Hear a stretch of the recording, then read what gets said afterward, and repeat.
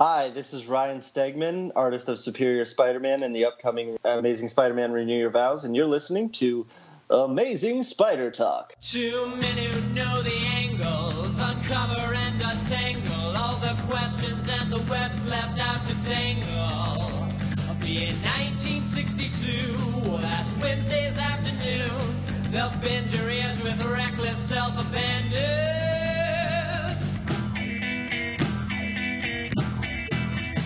The Amazing Spider Talk.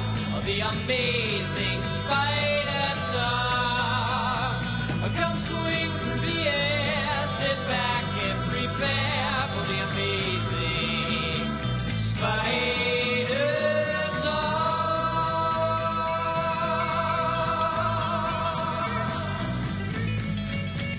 Hello and welcome to the Amazing Spider Talk. My name is Dan Gvozden and I'm the founder and editor of SuperiorSpiderTalk.com. And I'm Mark Chinacchio, the founder of the Chasing Amazing blog and an editor at Superior Spider Talk. Thanks everybody for joining us for a special Amazing Friends episode of Amazing Spider Talk. We hope you enjoy this podcast and that it provides an intelligent conversation between two fans who happen to be collectors with a creator as we look at the Spider-Man comic universe in a bit of a bigger picture. That felt like a lot of precursors there, Dan. There was a lot of precursors there, yeah. Okay, well, to address your precursors, today our special guest, our special friend is artist Ryan Stegman. This is actually technically the second time he's joining the show. If you go all the way back to our archives to the Superior Spider Talk days, we talked to Ryan as part of our New York Comic Con 2013 coverage. So that's one for the archives. And when we talked to him then, we were talking about his work on Superior Spider-Man, but he's also since then done Wolverine, Uncanny Avengers, and the focus of this conversation is going to be his upcoming work with Jerry Conway on the relaunch of Amazing Spider-Man Renew Your Vows. I'm really excited to talk to him, Mark. I don't know how much he can actually tell us, which will be interesting, but maybe we'll get some unique tidbits out of this. I like steak tidbits. There you go. Steak tidbits ahead. Listen in.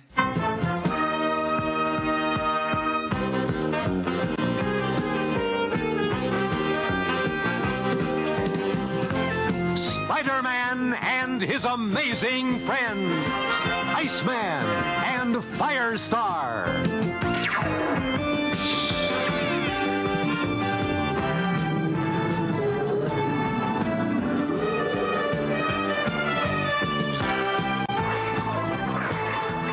All right, Dan, like I said in the intro, we're actually welcoming back Ryan Stegman to the show. We first talked to Ryan back in 2013 at New York Comic Con during a kind of a flurry of different creator interviews. I'm sure Ryan remembers it oh so well, right? Like it was probably like the biggest interview of your life. One of like probably 9 million that you did that weekend.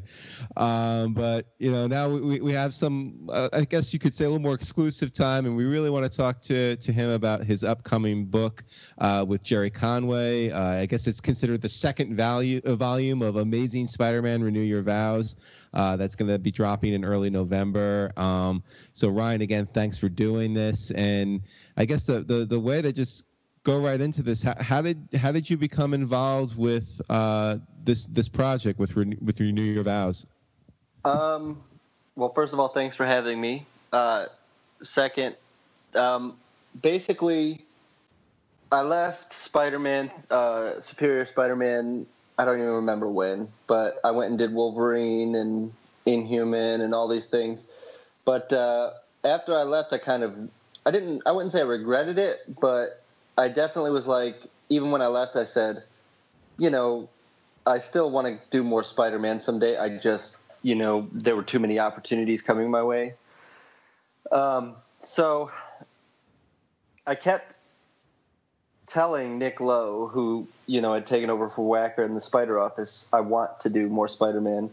And I kept telling Axel and basically anybody that would listen, I'd like to do more when the time presents itself, when the opportunity presents itself. And so I had sent Axel an email recently, and then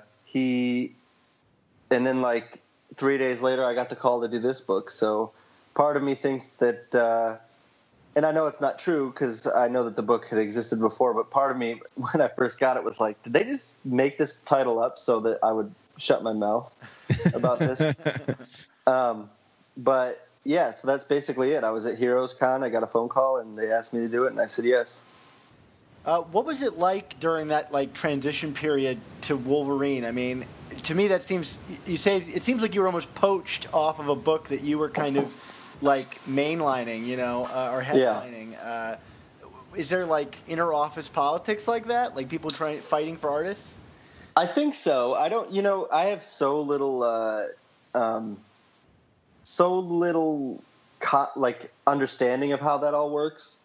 I know that, every once in a while you'll get a glimpse of it at a convention. You'll hear somebody, say something kind of snarky about, so-and-so is trying to get you on blah, blah, blah. And, they're trying to take you away from me or whatever. But you don't hear it too much. So I don't ever really know. I know that when I got offered Wolverine, my editor at the time on Spider-Man, I was like, I don't think I want to leave this. I really enjoy doing it. And he was just kind of like, it's Wolverine #1. Like, to go from launching a Spider-Man #1 to a Wolverine #1, he was like, that's a pretty big deal. So he kind of seemed to he thought it was a good idea. And everybody that I talked to kind of had the same feeling about it because, these books, they kind of they have that natural I don't know what the word is, but they naturally lose sales as they go along. So, you can launch at a really high number and then, it trails off.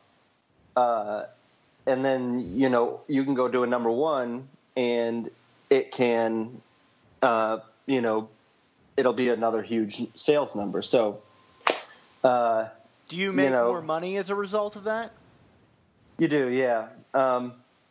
So you kind of have to weigh these things because also, though, like having a long, nice run on a book allows you to have more trades, and trades lead to more money. And so, like, it all kind of balances out in a way, but it's definitely perceived as like a big deal to go launch something. So it's hard to pass that up a lot of times. Cool. Well, also, Ryan, I remember when we talked a few years ago, I mean, you had mentioned, I mean, at that point, I don't know if you knew that at that point that Wolverine was in the cards, but, you had talked about that him kind of being like the next frontier for you. So, I mean, that had to also be a draw as well, right? I mean, you clearly had an affinity for the character when we talked about it. I mean, I think that's from like kind of like your sweet spot of comics from when you were a fan, right? Absolutely, yeah. No, that was definitely like it was hard, especially because Spider-Man was my ultimate goal. But then, like, if I had a checklist of things that I wanted to do, Wolverine was like #2 on that list. So it was like, yeah, it was kind of like, well, that's a pretty good gig. So I went and did it. So can you discuss a little bit about your collaborative process with Jerry Conway? Like, how does it compare to some of the work you've done with writers who are mostly contemporaries of yours, versus Jerry, who's been doing this for, I think, longer than many of us have been alive? It's actually pretty similar. He is extremely communicative and tech savvy, especially, I mean, it's not like I'm not sure how old he is, but sometimes you worry that they won't be able to, keep up with the email or something, but he's absolutely, I mean, you see him, he's on Twitter. He's as involved in Twitter as anybody else. And you can tell in the writing too, that the things that he writes about, he's very aware of all the new trends and things that are happening. So in all actuality, it's not that different. I mean, there are guys that I'd say that I work with that I'm close friends with that, like I would talk to, I see him at conventions all the time, or, before I start working with him, we already had been like texting each other and stuff like that. So that's not that type of relationship, but he's extremely communicative and very friendly, and that's really all you can ask for. The worst thing is if a writer is not very communicative. But really, I've only had one or two experiences like that, and he's as good as anybody else about communicating. And how much visual storytelling freedom do his scripts provide you? How does he work? He's great. I mean, you can see why he's a legend essentially. He clearly does a lot of research. Though he's very descriptive, he's definitely a visual thinker. There's like a definite there's something that you'll notice when you're an artist where some writers you can tell that they think visually, and he is one of those writers where the descriptions that he provides are very helpful rather than sometimes you get descriptions that are kind of like they kind of hinder you, but his are always very helpful. He gives you a sense of the location, and he's been very workable in the sense of like I suggest like this might work a little better, and he's been completely open to that stuff. So yeah, as workable as anybody, I'd say. Now, what was your process for some of the character designs in this series? I mean, we saw some of the early conceptual artwork here, and you obviously were able to base some of it off of Kubert's work from the Secret Wars mini that came out during a few years ago. But I guess how much freedom did you feel to kind of go in your own direction? Because obviously, what we've been seeing in the conceptual art seems to be different, sort of, from the previous mini. So I'm just kind of curious how much you took from that, and then what amount of freedom you had. I didn't take much from the previous mini. I thought that there was in the previous mini that the costumes had a very specific story reason to exist. And they looked a certain way so that because you had Regent and all those things, and so you had Mary Jane wearing the Regent costume that definitely mirrored his costume and also dealt with the his guards or whatever, and then Annie Mae's was kind of like a thrown together kind of haphazard like a kid playing a superhero thing, and that made sense for that book. Yeah. Because it worked within those within the story. But when we started this, I kind of had a blank slate. I could do whatever I wanted, and then we had to figure out a way, obviously to make that make sense. But in our story now, Annie Mae's been, her superhero self for a little bit longer.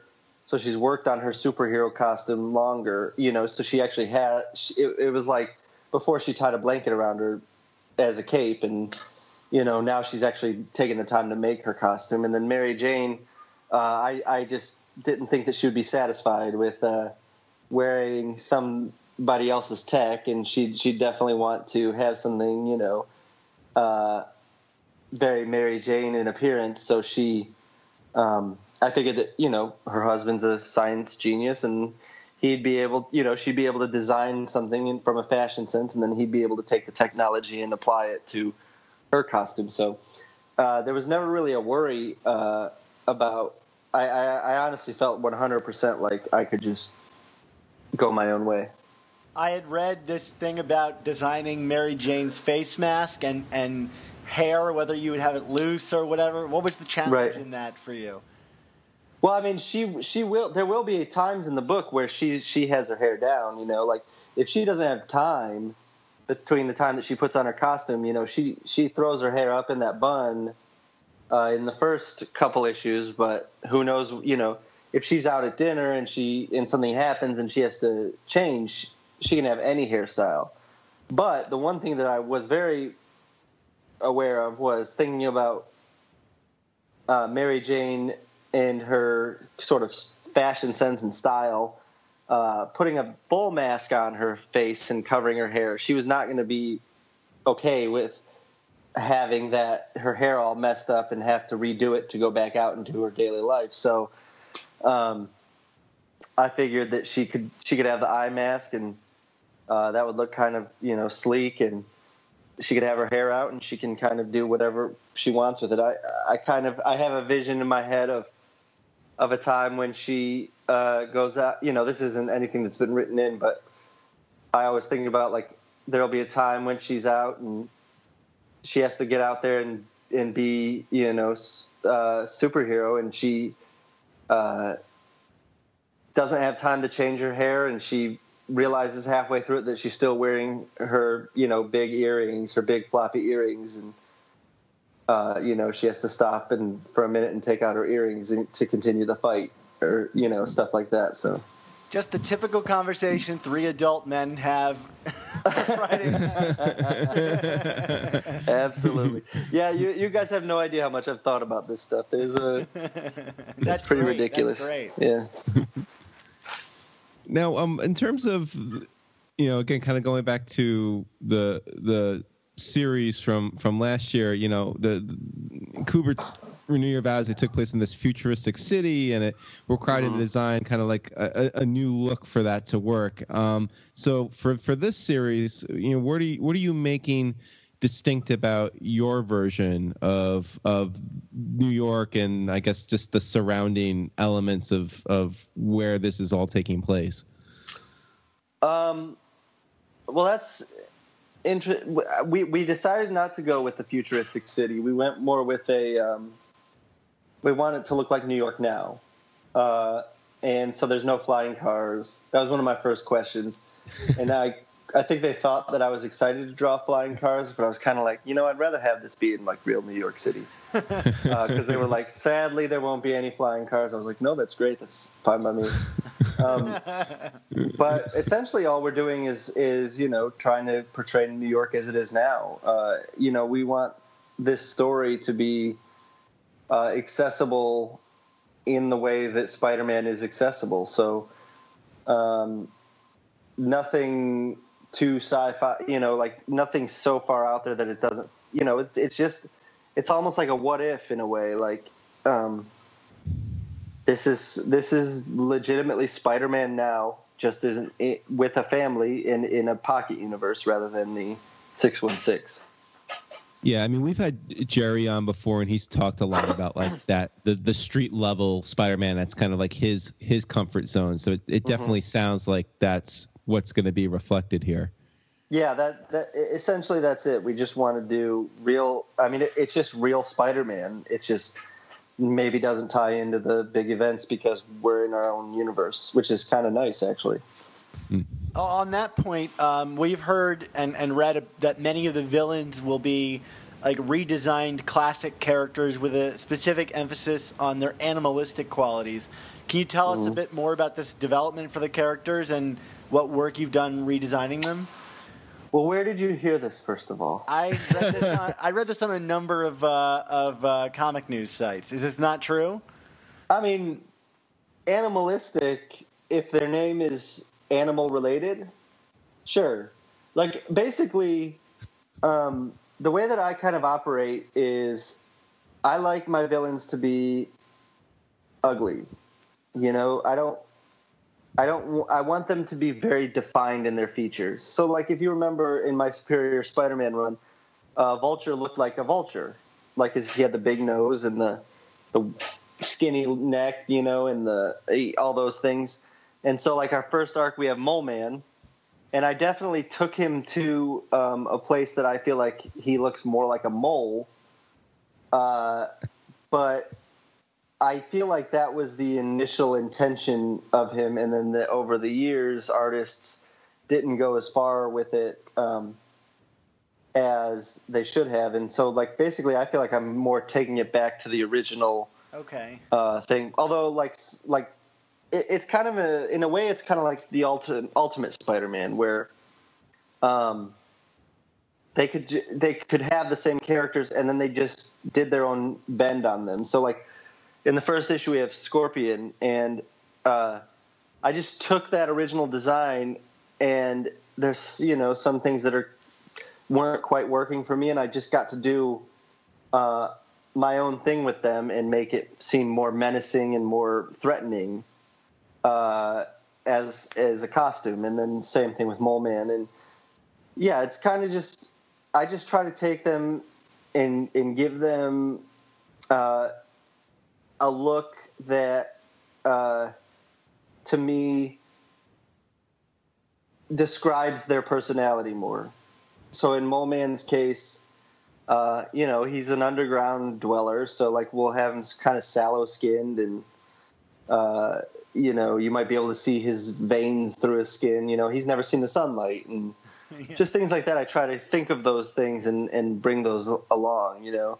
It's kind of like when I read Batman comics.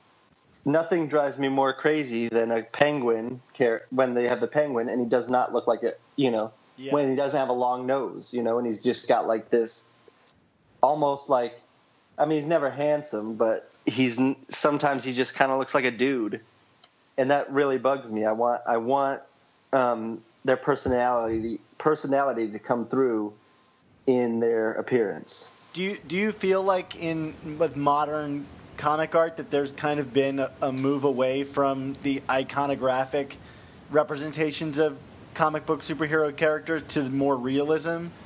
Yes, I do, and the way that I look at it, and a lot of these characters in Spider-Man, especially, were designed by Ditko, obviously.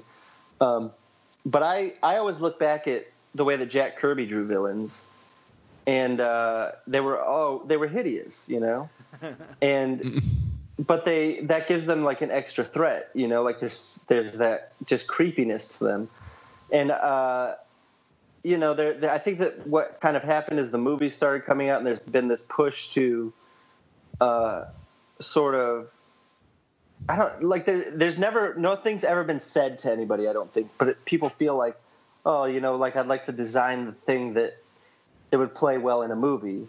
Whereas my opinion is I want to design the thing that plays well in a comic book. Yeah. If they do a movie, then they can do their own thing. But I like comic books to look like comic books, and so that's kind of been my goal is to bring it back to, he may look impossibly strange, but this is a comic book, and we're not held in place by the limitations of who can act, and you're gonna have difficulty finding an actual man that looks like a mole that also can act in a movie. But in a comic book, I can make that happen. So there probably will be conversations in this book about who's going to play you in the movie, right? Absolutely, yeah, for sure. Who do you think is best doing that kind of work today? Someone like Greg Capullo, or? Yes, Greg Capullo's great at it. Jason Pearson, I remember I brought up the Penguin earlier. That's on my mind. He did a Penguin one-shot a while back where he just like did for one issue, and he did the definitive Penguin for me. I'm trying to think who else does it really well. I skew my taste skews towards the cartoonier guys. So there's a lot of guys that do it well within their styles, and Capullo's definitely a favorite though. His Joker was really cool. Yeah. Oh yeah. So just to change gears here away from specifics with the artwork, one of the last conversations we had with creators was with a couple people from the Clone Saga, and one of the things that came up in that conversation was how a lot of the genesis for the Clone Saga was this idea of people being concerned about Peter and Spider-Man being stale because he was married and then he was going to have a kid, and the Clone Saga was just one of the ways that Marvel tried to orchestrate away from that, and then they kind of got painted back into a corner again.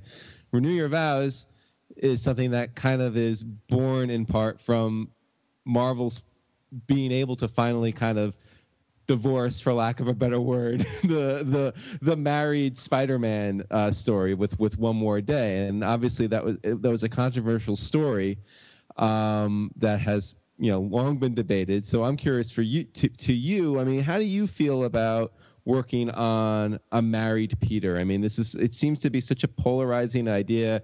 We've had creators from all generations talk about he should be married, he shouldn't have been married, this was terrible. So you're doing the series where it's kind of like putting that genie back in the bottle, even though it's in an alternative universe or timeline. So, I mean, to you, I mean, do you even look at it from that way, like your own personal thoughts on the status quo, or is it just work? I personally, all right. I do not understand the argument that he shouldn't be married or he shouldn't have a kid or that makes him boring. Like, well, first of all, I think that I have a perspective as a married man with 2 children that kind of makes me feel that way. But I've always felt like that way, and I also have felt for a while now, just as I was saying before about the villains and stuff. The other thing that kind of bothers me is that a lot of modern comics leave out the love stories, which I think always really elevate the story to me, and especially they add to the stakes of the story. So somebody having a family, I feel like the stakes, to me, you don't even have to work to raise the stakes. They're already raised. They're always raised. They're always at a high level. So, you have these situations now where somebody in the family is in danger, and if you have kids or how intense that feeling is of them being, if they're sick or something, how intense that feeling is of wanting them to not feel that way or wanting to help them. So to me, this is a really great experiment because I had been I said it on Twitter a bunch of times. I always was like, why are there not more love stories going on in these books? And then also I just feel like the stakes are raised. Like we don't have to give you 3 pages explaining how the stakes are raised now. You should know that if Mary Jane gets captured, then Peter's going to go berserk, So to me, it gives us the opportunity for them to express love in the stories and to have, very intense battles where, one or the other is in danger or whatever. So this is the most exciting version of Spider-Man, and I get it. Like in terms of the say younger Peter Parker or the one that wasn't married, you can have him break up, I guess, is the draw of it. But I don't think that you need to have the on again, off again for it to be an exciting story. I think that you can have if handled properly, it can be just as exciting if he's married and, has a kid and all those things. I think maybe perhaps even more exciting. I totally agree with that 100%. We're very excited for the series. One of the things that I noticed about the inked previews for the first issue of the book is this. I thought a really stunning use of textures, whether it be some kind of rough gradients or even the chalky looking spider sense.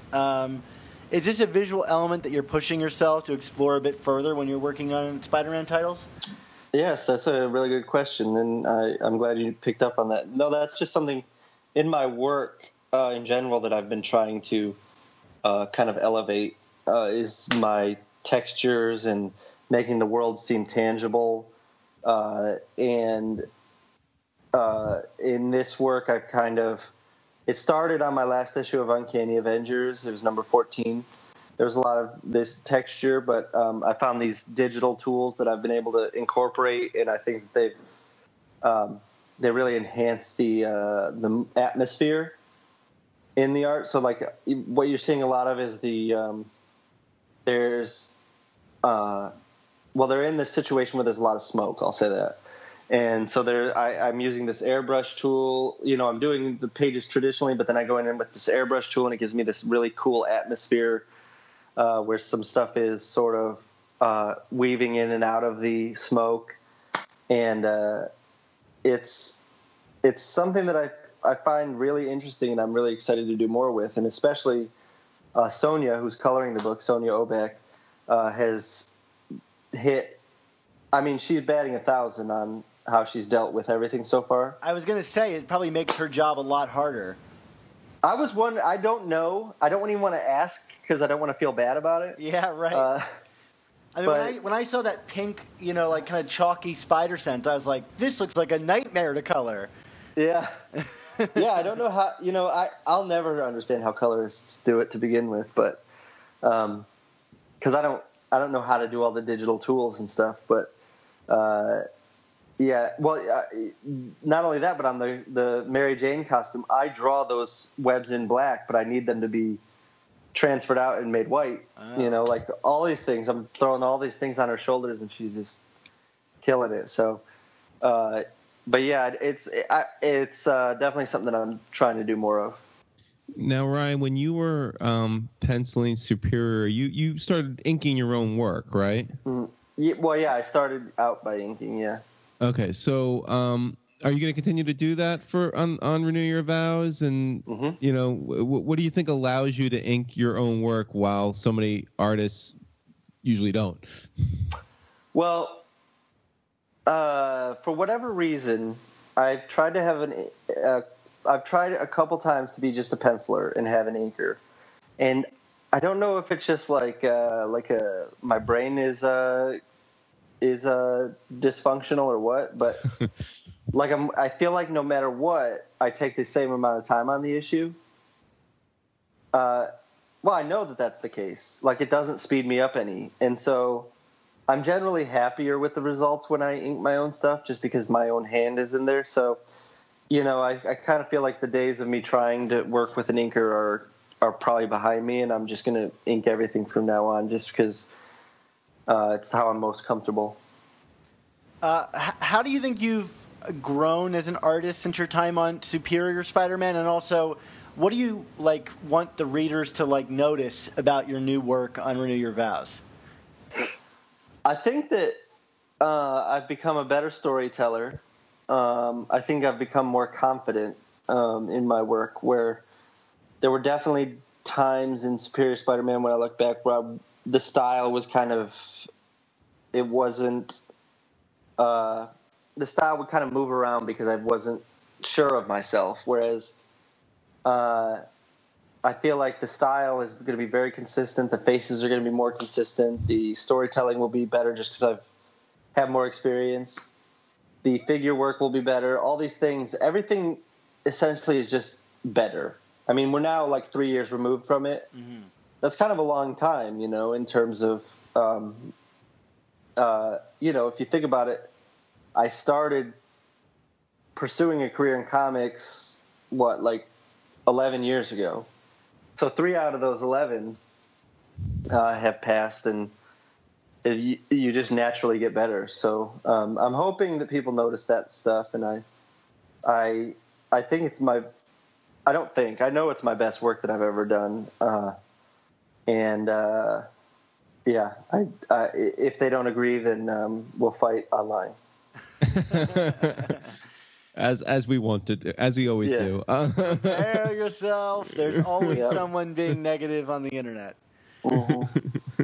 So, in the vein of not fighting with people on the internet, but in terms of your growth, we talked about a little earlier in the interview that you've achieved certain goals in your career, it would seem, in terms of working on characters like Spider-Man and Wolverine, who were kind of big big favorites of yours. So, I mean, kind of going off of that, I mean, do you see like any of these other like major mountains or whatever you want to call it for you to climb in your career? Or are you at a point now where you're just working on improving and honing your craft and always looking for ways to be better? Or is there just like some big pie in the sky thing that you're still really want in terms of your career?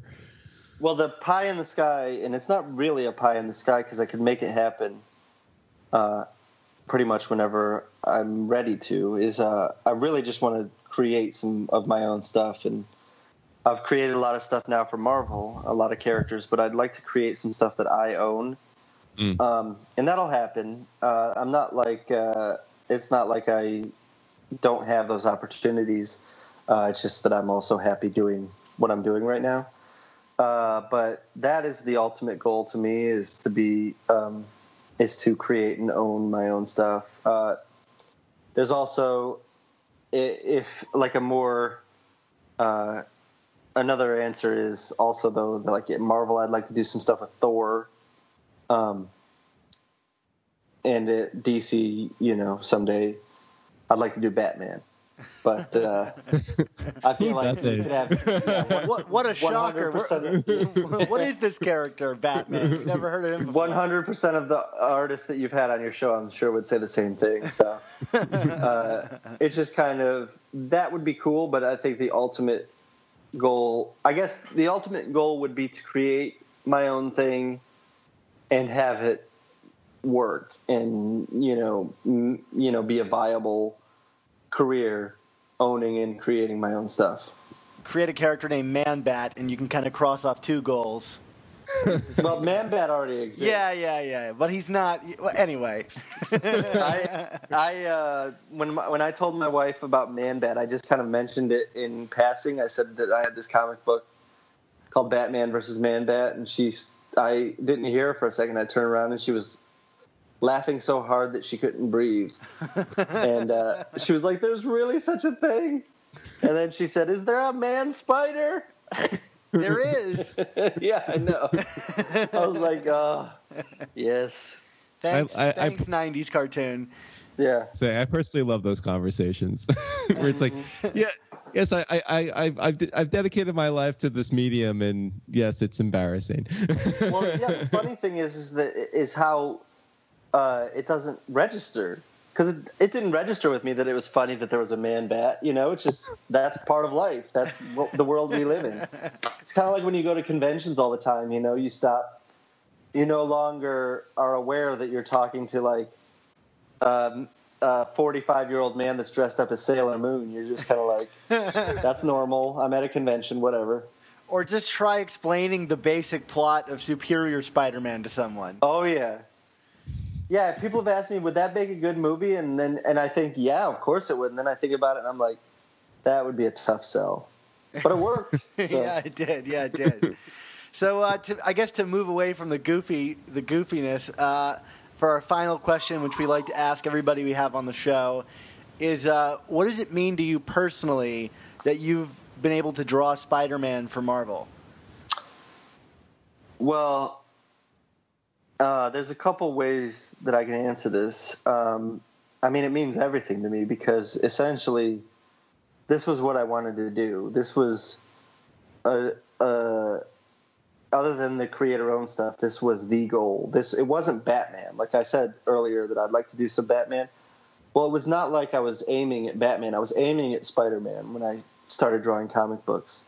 Like, I had Todd McFarlane's Spider-Man #1 cover on poster on my wall, and it was right on my wall next to my bed, where every night I'd lay on my side and I'd just stare at it. So that was really, really cool for me. And then after I got into comic books, it was interesting because I got into them, and my dad was like, I have a bunch of those up in the attic. And I'm like, what? And he brings down this box, and it's like full of Spider-Man.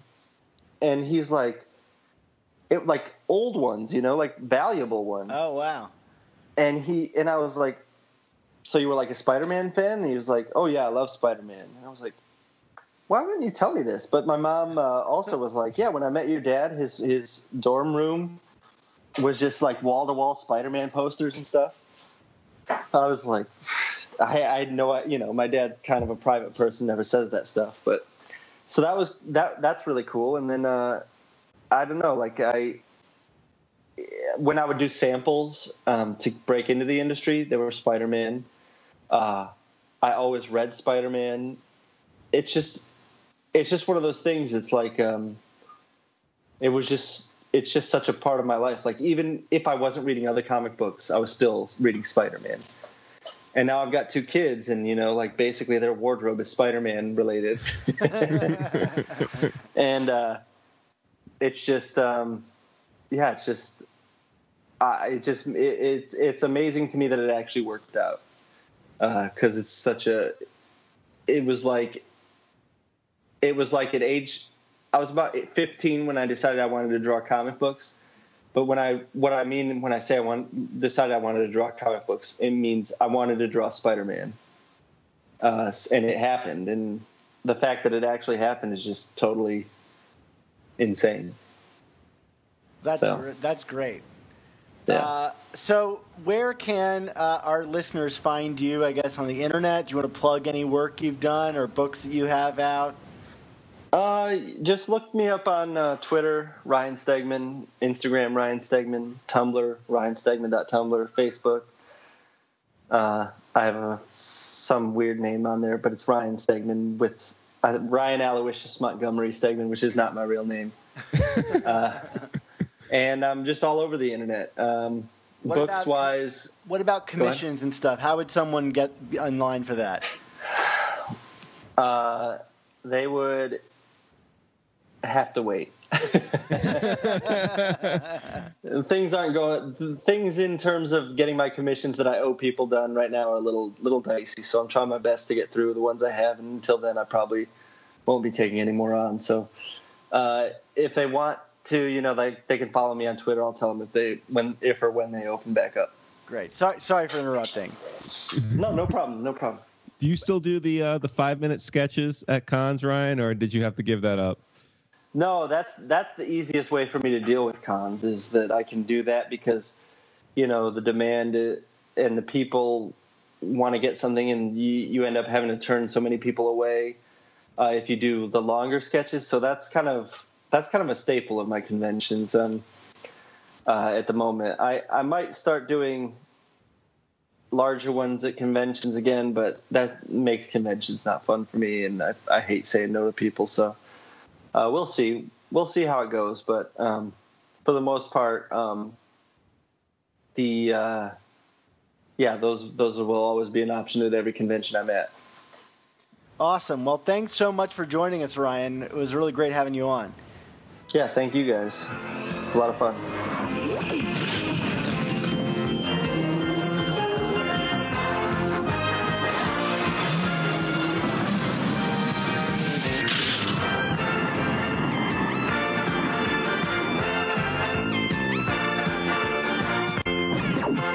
Spider-Man and his amazing friends.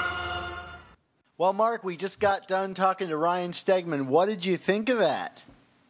I think we had a conversation with Ryan Stegman, and it was a very good one. And, Ryan had some good things to say, and I felt it was a great interview all the way around, but just kind of hearing his passion again at the end when he answered our we need to come up with a trademark for that final question, Dan. I feel like it's like when you're in the actor studio and you always ask, what do you see when you get to the gates of heaven, and how do you feel to be a Spider-Man artist? It's the gates of heaven question. Yeah, but no, he's clearly very, very passionate about the whole endeavor, and hey, he likes the marriage. So nobody told Joe Quesada. That's a lonely column to be in terms of people we've interviewed. Definitely. So that was a lot of fun, and Ryan, once again, thank you very, very much. All right, well, it's time for the end of the show, which means you can find all of our new Amazing Spider Talk and our quite old Superior Spider Talk podcasts. We've actually just crossed over 100 episodes of Amazing Spider Talk proper. Oh my goodness. Yeah. That's that. Do we need to do a special episode for that, or No, because this was that episode. Okay. So this is your special 100th episode, everyone. But of course, if you want to find them, you can find them at superiorspidertalk.com or on iTunes, Stitcher, Google Play, and YouTube by searching for Amazing Spider Talk. And if you do, please be sure to leave us a review. We love reading your reviews, and they help us spread the word to more people out there that, hey, there's an awesome Spider-Man podcast you should be listening to. Yeah, and I especially love reading reviews and then like kind of obsessing over the criticism in them for like a good 3 to 4 months. Mark, you got to get over it. You got to get over it. I can't. It's if I remind you of some other people in the news, I just don't know what to tell you. But I just can't move on. Don't take the bait, Mark. Okay. Well, believe me. Additionally, be sure to check out our brother podcast, The Ultimate Spin, which is the greatest, the best podcast if you want to catch up with the adventures of Miles Morales and Spider-Gwen Stacy. That's at least what people are saying. Yeah, a lot of people are saying that. A lot of people are saying. Believe me. Well, if we wanted to hear more things to believe you about, where will we find them? Well, you could find the best Twitter feed, like a number one big league at Chasing ASM blog on Twitter. And, of course, you can find my archived writing at this point at superiorspidertalk.com and chasingamazingblog.com. Dan, what about you, my friend? Well, I work bigly over at Sup Spider Talk on Twitter. And, of course, all of my reviews and writings at superiorspidertalk.com, where I'm writing just about everything, it seems. Low energy, sad. Well, Dan, speaking of low energy and sad, what kind of improv are you going to make me do right now? Mark, we were just talking to Ryan Stegman, who's a pretty stylish artist, but your uncle was kind of this avant-garde, ahead of his time kind of artist, and he liked to work with some really odd and actually quite dangerous, like mediums here. Like, most people use a paintbrush, but no, Uncle Ben, he used chainsaws, throwing knives, ninja stars, and cannonballs to create art. Did he ever sit you down and explain his artistic theories to you? Yeah, well, like you said, I mean, Uncle Ben was always kind of an outside the box thinker. One of his big early influences was Salvador Dali. The perception of time, or what's that famous Dali painting? Persistence of memory. Persistence of memory, perception of time, potato.